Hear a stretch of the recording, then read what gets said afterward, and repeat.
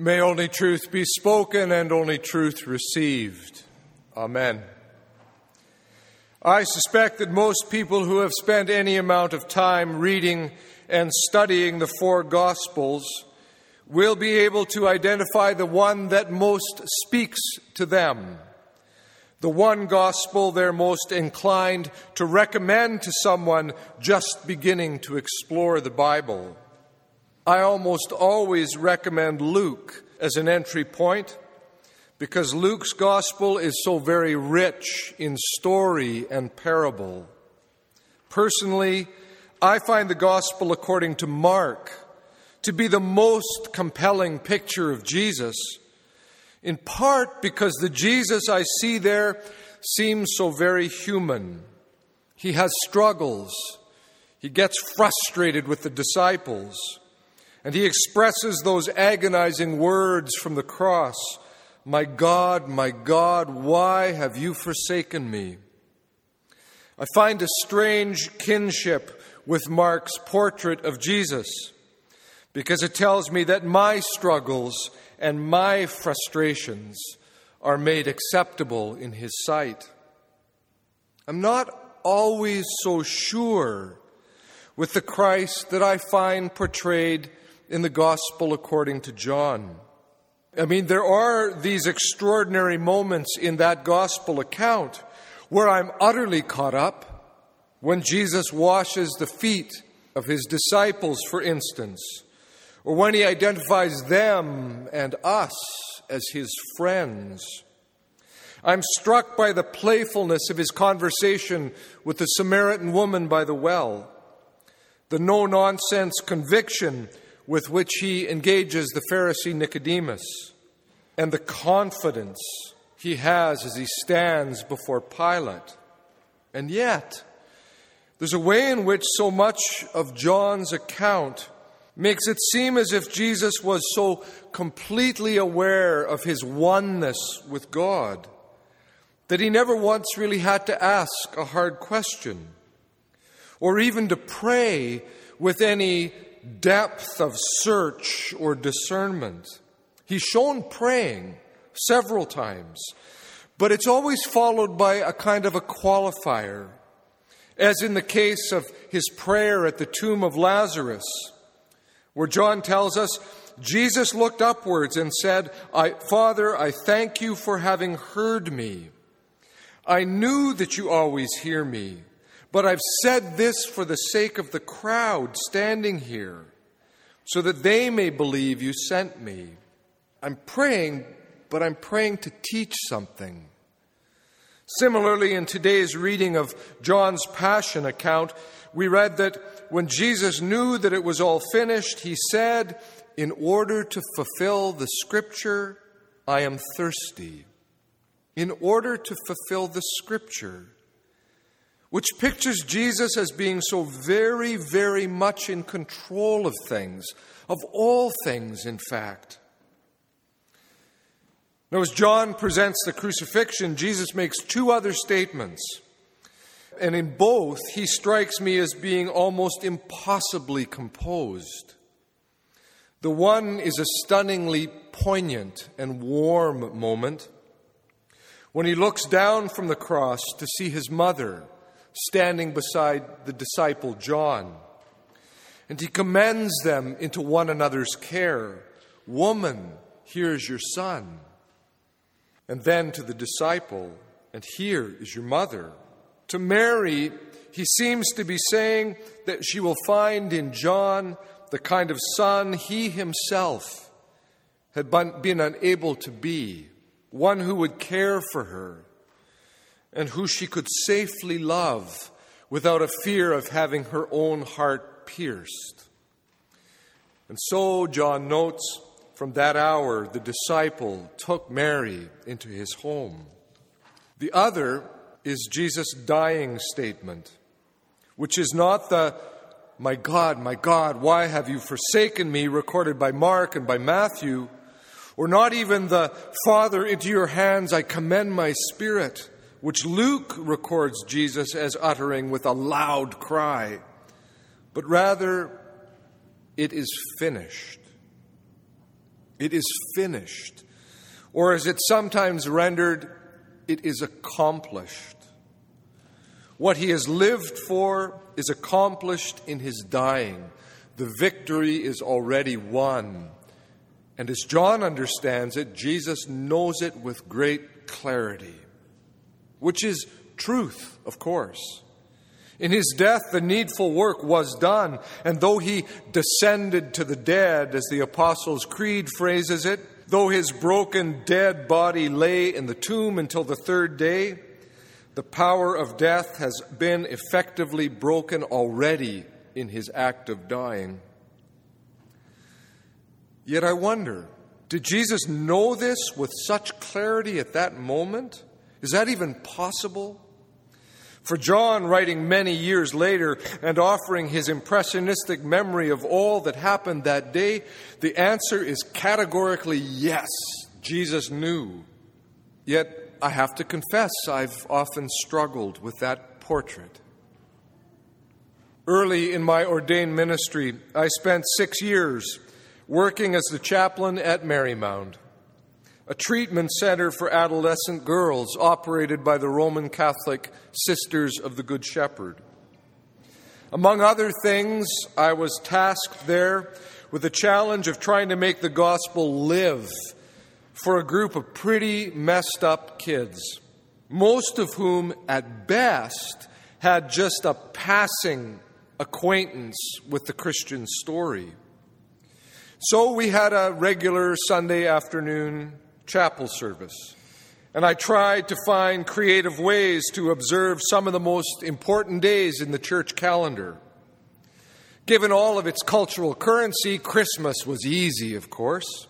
We could do that. Easter was manageable, though how to speak of the resurrection without first addressing the death of Jesus? I landed on a format that was based on telling the story by walking the stations of the cross, much as some of us did here in this building this past Wednesday. Marymount has a lovely carved wooden set of the stations, which are hung on the walls around the back half of the chapel. And so I'd invite any of the girls and the staff who wanted to take part to join with a small group, and we'd walk through the story of the Passion. There were about 30 girls living in residence. Though being a long weekend, there were probably only about 20 in the building on Good Friday. Of those 20, 12, maybe 14 would be interested, so I'd break them into 3 smaller groups and space them out over the course of the afternoon. It would take us no more than 12, maybe 15 minutes to walk through the story. And then we'd head into my office, which was located in the corner of the chapel, for hot cross buns and a conversation. Mostly a conversation not about Good Friday, because they typically had other things they were much more interested in talking about. Still, it was a good practice, and I was always pleased to know how at home those kids were in just sitting around in my office and talking. Now, as most of you will know, the stations work through the story of the crucifixion in 14 steps or stages. At the end are the stations where Jesus dies on the cross, is then taken down, and finally buried. Up on the wall in the same part of the chapel where we considered those final 3 stations was a large crucifix in that chapel, almost life-size, in fact. The Christ figure was probably 5 feet tall, and as is typical of Catholic church art of a certain period, the Jesus was made to look as real as possible. His hand, feet, and side were marked with blood wounds. His head was circled with a cruel-looking crown of thorns. His face was gaunt, clearly dead or dying.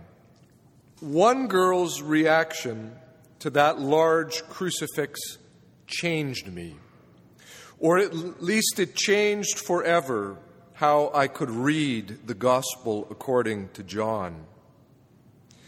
It wasn't the first Good Friday that I was there and doing it with those kids. It was maybe the second or third year. Each time I'd taken these little groups of girls through the stations, I'd leaned toward my own preference for the Passion story according to Mark. I was sure that when we came to those final stations marking the death and burial of Jesus, standing right there beside that life-size crucifix, remember? I was sure that if I could stress how even Jesus had felt lost and abandoned at his death, it would make some sense to them the same way it made sense to me. If Jesus could experience that sense of being abandoned, that place of not knowing, of doubt, I reasoned that these girls would feel a connection to him, even Jesus. And then this one particularly angry and fiery girl, a girl who had begun to trust me, and God only knows why, because she had been so hurt by most of the men in her life. She had no reason to trust anyone. That girl stepped back, looked at that crucifix, and she said, "I could never believe in a God who would do that to his own kid." At first, I thought she was either just kidding or trying to be difficult. But no, she was serious, really serious. She looked at me with this almost unbelievable intensity, and she said, "I can't, Jamie. I'm sorry. I just can't." I was stunned. I knew the subtext to her statement because I knew that her own father had hurt her terribly, and that she harbored a deep resentment toward her mother for not having kept her safe. I'm sure I tried to mumble something in reply to her fire, her anger, her intensity. But clearly that session of walking the stations of the cross was finished. We all adjourned to my office, including that girl, for our obligatory snack and visit. Predictably, the conversation turned to other things, but my head was just swimming. After a little while, they all headed off, and I had to think about what this young woman had said to me, what she'd alerted me to. And then I had to think about the next group I'd be bringing into the chapel for their session of walking the story. And it was then, that moment, right there and then, that I began to become more profoundly aware of what John knew about Jesus. From the very opening of his gospel, John is unflinching in his proclamation of the truth of the incarnation. In the beginning was the Word, and the Word was with God, and the Word was God, John writes. And the Word became flesh and dwelt among us. In this Jesus of Nazareth, God became one of us, one with us. As the theologian and jazz musician William Edgar said to me, the incarnation is God's great improvisational act. The perfect resolution of the tension between, on the one hand, God's deep love for humanity, and on the other, the reality of humanity's deep alienation and brokenness. How to reconcile that love and our brokenness, our alienation, and bring us home? By entering into the midst of us and making a home with us, God with us. In Eugene Peterson's free translation, the Word became flesh and blood and moved into the neighborhood. That's the incarnation. And that's the point on which John is most clear. When John looks at Jesus, he sees God with us. Everything he remembers, every story that has been passed on to him are held in that light. He sees Jesus on the cross, and for him it is so clearly God crucified. John sees not a transaction by which the Father, God the Father, calls the Son to die, but instead he sees a self-sacrificial act of God with us. Now, I was raised by good people. I never once in my life imagined my father would do anything to hurt me, nor that my mother would fail to do everything she could to keep me safe. I have the luxury, in other words, of reading all 4 Gospels. I can read Mark, and I can be drawn by a Jesus who struggles and who at the end experiences some sense of desolation or abandonment. For me, it makes Jesus more real. I can read John's account, and I can let my eyebrow raise a little bit at the points in which Jesus seems beyond so basic a struggle. Those moments when he prays, not because he has to, but because it's a teaching moment. I have the luxury to kind of go, well, maybe. I have the luxury of reading the narratives like that, just a little dispassionately. Not so for that young woman at Marymount. I could never believe in a God who would do that to his own kid. I can't, Jamie. I'm sorry, I can't. Her response was so urgent and so very, very real. And sometimes, I have to admit, my engagement with these narratives can be so domesticated, safe, arm's length. I've just never been hurt the way that she had. Well, it wasn't long before I was due to get that next group of girls to come and walk the Passion story with me.